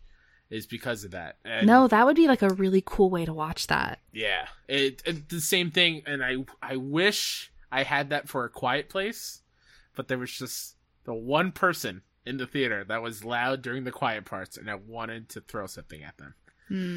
That's always bad. But then on the opposite side, in high school, do you remember the movie Snakes on a Plane? Yep, sure do. myself and my friends, there was like 15 of us. Our local theater was having like an advanced screening a couple days earlier for Snakes on a Plane, and we all drove to the theater as fast as we could because they announced it like very quickly. We show up, and that was the most fun a crowd that I've been in a movie has ever had. It was That's just awesome. like we were yelling at the screen. No one's getting mad because we were yelling at the screen. That reminds me. When Samuel L. Jackson like says the line, "I'm tired of these motherfucking snakes on this motherfucking plane." The whole theater said it along with him, and then we just stood up and started clapping and cheering. That's it was fantastic. so fun. I wish there was like dedicated theaters that does that. Like I can go to a theater and watch it with people that want to scream at the movie, kind of like a Mystery Science Theater type thing. Yeah. Like I would pay good like a money riff track to just thing. sit there. Yes, I would love to just make fun of movies with other people and not feel shame for it. Yeah, that would be great. That sounds like a business that needs to happen, honestly. Yes. Yeah. That reminds me though, the Snakes on a Plane story. There is a horror movie that I saw when I was in middle school that there was a cheer for, because this was at the I guess pinnacle of Paris Hilton's career. Oh no. House of Wax, whenever she gets stabbed in the head with the pole. Yeah. Yeah, people cheered, and I was just like, oh man, that's kind of fucked up. But yeah, no, that was definitely one of them. I remember seeing House of Wax in theaters, and people were just like, yeah. I was like, oh man. There was speaking of horror movies, have you been in a horror movie where everyone's kind of like gasped at like how horrifying it is? I'm trying to think. The one that comes to my mind, did you see Don't Breathe? No, I didn't. Okay. There's a scene in Don't Breathe, and audience listeners who's listening to this, and if you've seen this movie, you're going to know what I'm talking about. But there's a scene with a turkey baster, and it's very uncomfortable. Oof. And it's extremely uncomfortable. But the entire theater was moaning and groaning and gasping and like trying to block their view because it was not a fun scene to watch, and we were all squirming in our seats, and like I could feel the uncomfortableness of everyone around me. I remember whenever I saw Gone Girl. Have you seen Gone Girl? Yes. Yeah. There's the scene. Do you remember with the champagne bottle? Hold on. Is that the one with NPH? Yes. Yeah. Okay, but yeah, she's like, and sorry, like content warning because I won't say it, but like it has to do with it. But she's trying to give herself like wounds that make it look like she's been sexually assaulted. Yeah. And she like sticks a champagne bottle up there and pops it. And I was so I just remember being in the theater and like squirt and like people like made noises too. It was just like oh my god, she's gonna do this. No, please, no. Like yeah, that was awful. So I don't know the turkey baster thing, but that also sounds uncomfortable. So and it makes my mind go to a similar thing. So I was like, oof. It is, and it's definitely something that is very. It's not a nice thing, and it's a reason why the guy is a bad guy. Yeah, no, that was bad. Same thing with It. Did you see It? I did. Which scene? I mean, just in general. Like, I guess there are a lot of people who are afraid of clowns that want to go see it. I personally am not, but I could feel how uncomfortable they were because the seats were moving. And I can't wait for chapter 2. That movie is great. It looks so good. It looks really, really good. It didn't really scare me or make me jumpy at all. I think the last movie that actually scared me was It Follows. Oh, yeah. It Follows got me. I didn't watch that in the theater. Yeah, I also watched it at home, and I remember just like looking out my window expecting something to be standing on my street. Yeah. It made me uncomfortable. I mean, like, I really actually like that movie a lot. The soundtrack is great, and I feel like it was just shot really well, and like it's just really good. But God, it definitely got me a little. Yeah. Yeah, no. There's something about like smaller budget horror movies where if they're done real well, they'll stay with you. And It Follows is one that will stay with you. It was good. It's a good one. I'm trying to think of other like movie moments. I have a million from rom-coms I can list off. Well, go ahead. List them off. So with When Harry Met Sally, to me, it's like, I love that movie because every part of it just seems like its own little moment. But, just the final confession on New Year's Eve is definitely one of them. Love Actually. Have you seen that? I have seen that one. Okay. With the cards when he's standing outside her door. Yep. Oh, that's another one I love. So another one of my all-time favorite movies is Bridget Jones's Diary. Have not seen that one. Oh, it's so good. It made me love Colin Firth. Also the Pride and Prejudice thing he did on BBC. But yeah, Bridget Jones's Diary. He the very end scene is like he like kisses her in the street and she's like, nice men don't kiss like that, and he's like, this one does, or something like that, and he kisses and it's just little that things is such like a that. rom-com line. Oh, it is, but it's perfect. I love cheesy, like that's my shit. That's my secret internet is that for all the oh, hi Bruce. Yep. For all the booby cosplay photos that I post, I really just like romantic comedies, and I'm a hopeless romantic. there is no shame in that one. Something else that I think happens to a lot of moviegoers, especially in theater, depending on the film, is like when you see something that makes you cry, and that whole experience of like, am I crying too loud in the theater? Am I? Oh my gosh! Yeah. Am I bothering people around me? And like, since the new one is out or came out last weekend, like Toy Story 3 in the theater messed me up like really bad, and I went to see it a second time with my summer camp kids. Yeah. And I warned all of them beforehand. It's like, I already saw this.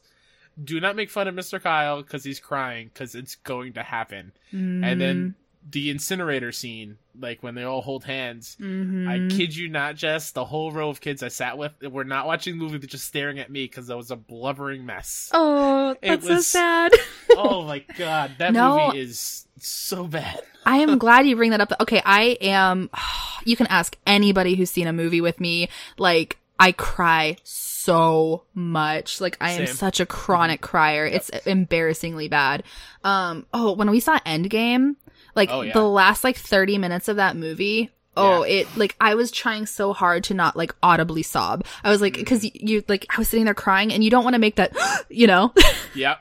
Like you're like, I can't, like I have to control my breathing. I can't let that gasp happen. But like the whole time I was like, it's gonna happen. It's gonna happen. I had my hand over like the side of my face, so the friend I was watching with couldn't see me. Yep. But yeah, I was crying almost the entire second half of that movie. I think the movie that there's like two movies that have made me cry hardest in life, and that's actually Edward Scissorhands. Oh yeah, I get that movie destroys me. I remember I watched it for the first time when I was in middle school. It was when I was going through like my whole Johnny Depp crush phase, which is now like now Johnny Depp's just, I don't even, you know. Yeah. But back then, like when he was doing Pirates of the Caribbean, there was like a whole thing, like, you know, I thought he was like awesome, and I was in love with him. But I watched Edward Scissorhands, and I cried so hard that I went to school the next day with swollen eyes. Oh wow. Yeah. And I also cried when I watched oh my gosh, what is the movie? I can't think of the name right now. It's a sci-fi movie with Amy Adams in it. Is it Arrival? Arrival. Oh my gosh, Arrival. I totally cried in the theater myself. Arrival got me so. There's a photo of me, like, I don't know if it's on Facebook or whatever, but there's a photo of me after watching Arrival, and I still had mascara on, and like I look like the Crow. Because like my face is just covered in black streaks. Like, I cried so hard. Yeah. There's a reason why I go to a lot of movies during the day when it's kind of empty, if I know it's going to be like an emotional thing, because I'm with you. I cry very easily, and I guess that's just like the empath in me, like where I can see where these characters are coming from, put myself in their shoes very easily. I'm the same way. Yep. And any hint at a child that's going to suffer, I'm a mess. Just, it doesn't have to be any more than a second, and it's bad. Have you ever seen, and I hate even bringing it up because it's so sad, have you ever seen The Boy in the Striped Pajamas? I have not. No. Oh, don't watch it. Okay. No, there are certain like movies that Andrew will like ban me from watching because he knows just like it's gonna destroy me. Like we had to be even careful with John Wick. John Wick, I got to the point where I was like, no, but I really want to see it though. And like I'm like, is the dog death like really horrible? He's like, no, it's pretty quick. And I'm like, okay, I can do it then. Yeah. But yeah, that's another one. Dogs in trouble get me too. Yes, yeah, like dogs and little kids. Like I remember there's what's the movie with Leonardo DiCaprio in it that like I think it's like at a prison or something, right? And it's like World War II related and there's kids. It's like a really famous movie, but I can't think of the name of it right now. Like maybe Ghosts are in it. I don't even know. I was thinking Shutter Island. And it is Shutter Island, yeah. Okay, yeah. I don't know because I haven't watched it because Andrew forbids me from watching it. Oh, okay. I haven't seen it in a long time. So yeah, he's like, no, this is too sad. Like, it's a shame that I haven't been to the movies in a while. I haven't been in, like, weeks, and it sucks. I think the last movie I saw was Aladdin, which was actually, like, really good.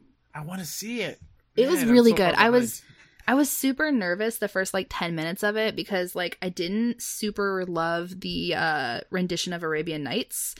And then, like... They do some weird stuff with like not the animation, but just like they just do some weird special effects type stuff in like the first couple minutes. But then like I got into it, and I was like, no, this is actually, and it just got better and better and better. And by the end, I was like, okay, nice. That was spectacular, and I loved it.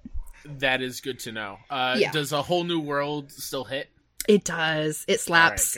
Right, good. I'm trying to think of like actual moments in the film itself, like not just audience wise, that really come to mind. There's something good about a like a good sports movie, like an uplifting sports movie. Like Remember the Titans. What's funny is like Remember the Titans is like one of those movies that I feel like it transcends even just being a sports movie. I feel like you can just universally like it's just enjoyable. Absolutely. A lot of those like where the underdog team comes back from behind. Mm-hmm. I love those. Get me. What was the last one I saw? I don't know. It's not going to come to me. But like those kind of moments in movies where the bad guys get their comeuppance, you know, like that's what really gets me, and I love those stuff or those things. Yeah, no, I completely agree. I'm trying to think if there's like, I'm even like looking through a little list right now and seeing if there's some other. Oh, Silence of the Lambs is a really great movie. I just saw that on here. I'm like, ooh, that is a really good movie with like lots of those little moments. Yeah. Alien is also one of my favorite movies. Seven with the box, also another one of my favorite movies, and that scene is crazy. Yeah. See, box? Like, yeah, it's weird that they're all right next to each other because like Alien, Silence of the Lambs, and Seven are all like those are three of my favorite movies. I love them. Oh. Real quick before I forget, you brought up rom-coms. Oh, yeah. Nick and Nora's Playlist. I haven't seen it in so long. I need to rewatch it. It's so good. And since most of it takes place in New York City, like it holds a special place in my heart. I haven't seen it in a while either. But there's a scene where they're at the end of the movie where they're like going down into Penn Station. And that's the escalator down I take every time I go home, and I always think of that movie. Oh, that's funny. You should definitely watch When Harry Met Sally. Then the whole thing is in New York, also. It's on one of those things. I have a book. Where is it? Right here, next to me. A friend got this for me for Christmas a couple years ago. It's 1,001 movies to watch before you die, and it has like a checklist thing. Yeah. I think I've only seen maybe 15 that's in this book. Really? I need to get one of those. That would be really fun. Yeah, so I'm definitely behind. But yeah, movies are awesome. Yeah. Can you think of any other moments that you want to shout out before we go ahead and move on? No, I'm okay with moving on. Like I feel like I've at least name dropped a lot of like really good movies that have a lot of these moments so people can like hear and be like, "Oh yeah, that is a good one." So absolutely. And like honestly, we could spend like 30 minutes just talking about the last half hour of Endgame. But I don't want to spoil for anyone who still has not seen it. So now here comes the fun part, Jess. I teased it at the beginning. I have a lot of really great questions that people asked for you to be answered on this show. Don't be scared; they're fantastic. I've seen them. I just don't like answering. Like I'm scared to have to make decisions. Oh, I see where you're coming. Yeah. A lot of those questions here. And first one I'm going to bring to you from Caitlin at CGRRRRR. There's a bunch of R's there. How do you remain one of the greatest humans alive? Also, Tifa or Garrus? You can only pick one. That's so messed up. You're making me do things that'll make me not be the greatest person alive, Caitlin. Come on. Okay. So I guess my answer to the first very sweet question is I am only as great as the people I surround myself with, and I surround myself with really great people. And oh God, I hate this question. I hate this. I don't know. So I'm guessing, since we didn't really touch on it before, Mass Effect 2 is pretty big for you too. Oh my gosh, yeah. I love the Mass Effect trilogy. And Garrus is like my guy. Like I make jokes. I'll like try to replay the series and I'll be like, okay, I'm gonna pick somebody else, and then I get to Mass Effect 2 and I'm like, no, he's just it. He's my guy. Okay, so I gotta go with Tifa. I would keep Tifa over Garrus. And I'm so sorry, I hate doing that, but just because I feel like there are a lot more male characters who are similar to Garrus in terms of like that kind of vibe, you know? And there aren't a lot of characters like Tifa that have been made. So somebody who's like nurturing, but at the same time strong and a leader, but does so with like kindness. I don't know. Like she's a really important character to me. And Final Fantasy VII is a really important game, and I cannot imagine that game without her being in it. Perfect. So that would be my answer, I guess. But I still love Garrus so much, and it hurts to say it. Thank you, Caitlin, for making her choose. Next question comes from Chris Moore at Moresayan on Twitter. He has two questions, actually. Number one, what are you feeling on Final Fantasy VII Remake being episodic? Not ideal, but I'm willing to like be patient and see what they do.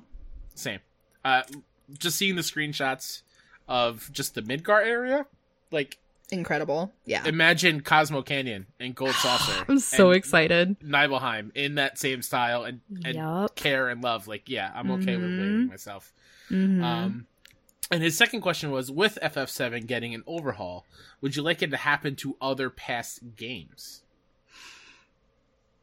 Yes. I'm trying to think of like what ones I would pick, but yeah, I mean, I feel like there's a few games that could benefit from that. Like, you know, what'd be kind of cool is like to redo Ocarina of Time, to go back to something that I mentioned earlier, and update that, maybe even do it in like kind of that Breath of the Wildy type art.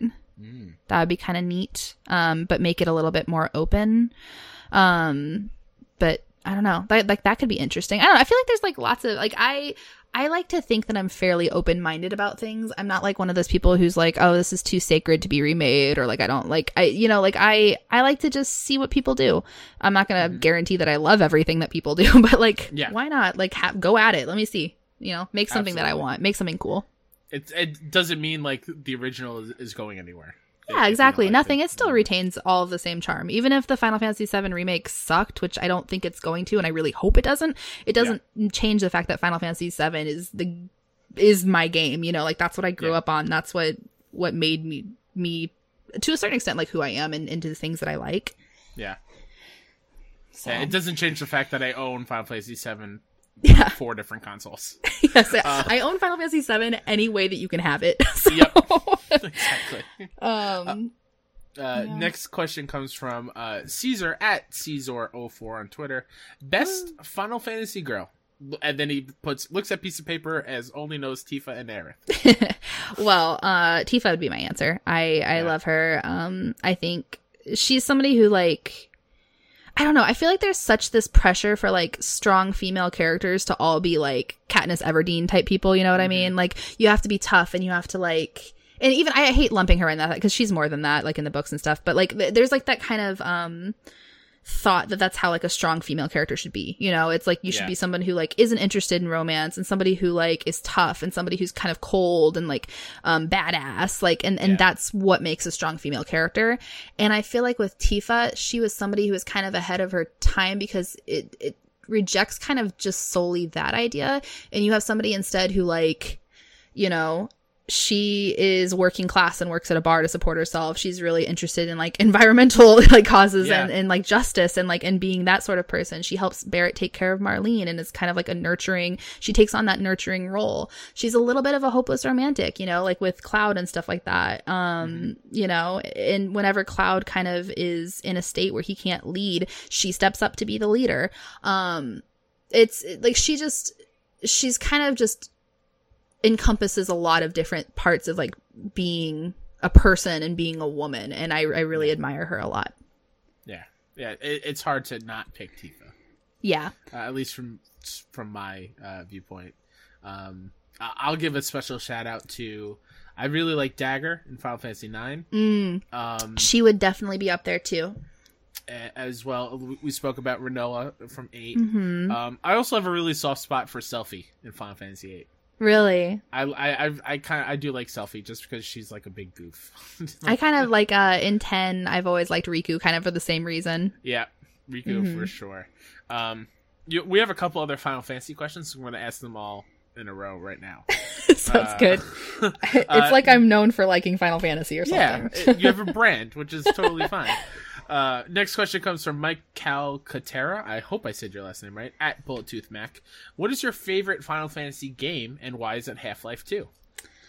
Well, I've never played actually Half-Life 2, so I've never played either of the Half-Life games, so but I know that people who have are very into them. My favorite Final Fantasy game is 7, probably followed by 9. I think 9 is fantastic also. Actually, but I don't know, maybe 6 is up there too. 6 is a good one. 6 is a good one. I would say that 7's top, and then 6 and 9 are both fantastic as well. Nice. This one comes from Chris Compendio at Compenderizer on Twitter. Fuck, marry, kill. Cloud, Aerith, Tifa. Go. Oh, okay. Okay, so I gotta marry Tifa. You know, and I think I gotta just kill Aerith because she dies anyway. And she's not like the type of person that you like one night stand, you know? No. So I guess Cloud's the fuck. There you go. So that's my answer. This question comes from Jake Deal at Jacob Delio. Player choice: Desert Island game, movie, book, or other media. Kind of similar almost to like what like the beginning thing, like the question about like one thing I would recommend, but I guess a little different because this is just for me. So I always say, like, usually when people ask my Desert Island like book or whatever, I say The Count of Monte Cristo. So I think I'm going to stick with that. Just because I love that book. It has a little bit of everything, a little bit of romance, a little bit of revenge. It's a cool story. And it's big too. So it's like, it'll last me a while. It takes a little bit to get through. So. Nice. Where's the next question? From Kelsey Lynn at Kelsey Lynn 1031. Recommendations on how to take a fire selfie. I don't know. Tell me. I don't know. Know your angles. that is my advice. Kelsey's so sweet. Excellent. Yeah, I don't know. Next, and our final question comes from Aaron at NIN Nurse on Twitter. Did you know you're a fantastic human and gorgeous and I miss you? Second question, if you could have dinner with any person in history, who would it be? Oof. I'm always like so scared of getting that question. I miss Aaron so much also. Gosh. Any person in history. You know, I'm like not going to think too hard on it and like pick like, you know, because I think realistically, if you were sitting here like, oh, I need to pick the best possible choice, like who could I benefit from the most? Like you'd be sitting here all day trying to figure out something. So I'm just going to go with my gut right now. And I'm going to say Lin-Manuel Miranda. Oh, that's a great choice. Yeah, he seems like he would be someone who like you would just like walk away better having had dinner with him. Like Absolutely. He would be funny, you know, and charming, and like you just like he seems like he would be like somebody who'd be really fun to have food with. Yep. So that's gonna be and he's just creative. He's brilliant. Yeah, I'm gonna go Lin-Manuel. That's where my mind goes to. Like, yeah, it'd be great to have dinner with someone very from a historical standpoint. Yeah, But, exactly. Mine would be The Rock. Like, I just have dinner with The Rock. That's cool. And just have him pump me up, get me Yeah. hyped up and motivated, because I think he's one of the best humans in the world. Yeah. No, that's a great answer. Yeah. Now, Jess, before we get into where people can find you and all the stuff that you do and where that you can find them, do you know of a man in the Kind of Funny community and content known as Josh McCouga? No. Okay, so Josh McCouga is somebody that's been on some of their shows. He does movie coverage for Collider, and he's one of Nick Scarpino's friends. And he has a show on YouTube called The Josh McCouga Show, and it's very much like an interview type show. And at the end of every episode, he puts 3 minutes on the clock, and he asks his guest rapid fire questions. Ooh, and the first okay. thing that comes to your head is what you say. So Oh, no, what we're okay. going to do is I'm going to put 3 minutes on the clock. And I'm just going to ask you some very simple questions. And the Okay. first thing that pops in your head is going to be your answer. And we'll see how many we get through. Okay. All right, you ready? Yeah, I'm ready. Texting or talking? Talking. Favorite holiday? Christmas. At what age do you want to retire? Never. Invisibility or super strength? Invisibility. Fill in the blank. Taylor Swift is... Complicated. Nice one. Ariel or Jasmine? Jasmine. First celebrity crush? Does Link from Zelda count? Sure. If you could travel back in time, what period would you go to? Ooh, American Revolution. Favorite junk food? Banana bread. Favorite childhood TV show? Animaniacs. Cake or pie? Pie. Say a word in Spanish.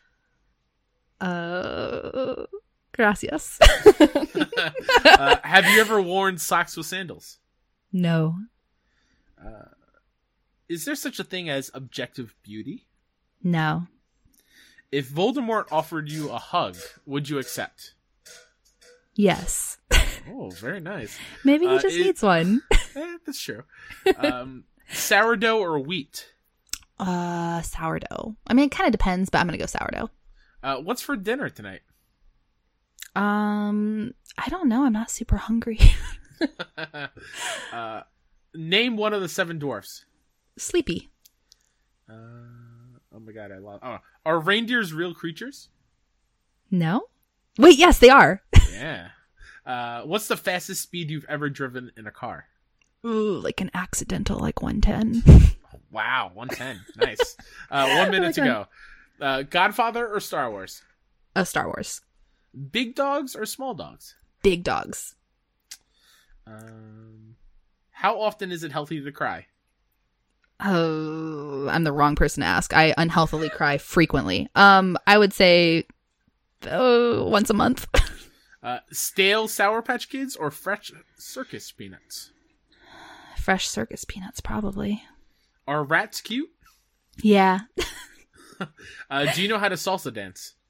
You know what's funny? A little bit. Oh, nice. What is your ideal outside temperature? 65. Have you ever slapped someone in the face? Yes, I have. Nice. Oh my god. Only one person. I regret it. It was sad. If Kim Kardashian and Donald Trump were both drowning and you can only save one, who would it be? Oh, Kim Kardashian, easy. Correct answer, and that's the 3 minutes are up. Woo! Jess, thanks so much for coming on. I had an absolute blast getting to talk to you. I had so much fun. And getting to know you a bit better. This was amazing. Yes. So once again, thank you for coming on. Those of you who are listening, if they want to follow you, where can they find you? You can find me at Twitter and on Instagram. Both of those at Jessacogs, which is JESSACOGS. And you could also follow her at Rational Passions. Yes. And Uppercut. Yeah. Is it going to be at Uppercut on Twitter? I don't know if it is. I'm not sure what that is yet, but I'm sure if you're following Jess or if you follow Caitlin, you can see what the new branding is. Yeah. On Twitter. You can follow me at WhoDatNinja73 on Twitter. You can follow this show at BFS Talk Funny on Twitter. If you want to be on the show, hit me up and I'll add you to my ever-growing list of best friends that I want to get to know better and want to showcase to the world how awesome this community is. So please do the podcast thing, rate it 5 stars, share it with other best friends. I really truly want the world to know how awesome the Kind of Funny best friends are, because it's not a cheesy saying. They've saved my life. I owe them a lot. So please spread the word. And remember, be kinda to one another. Bye.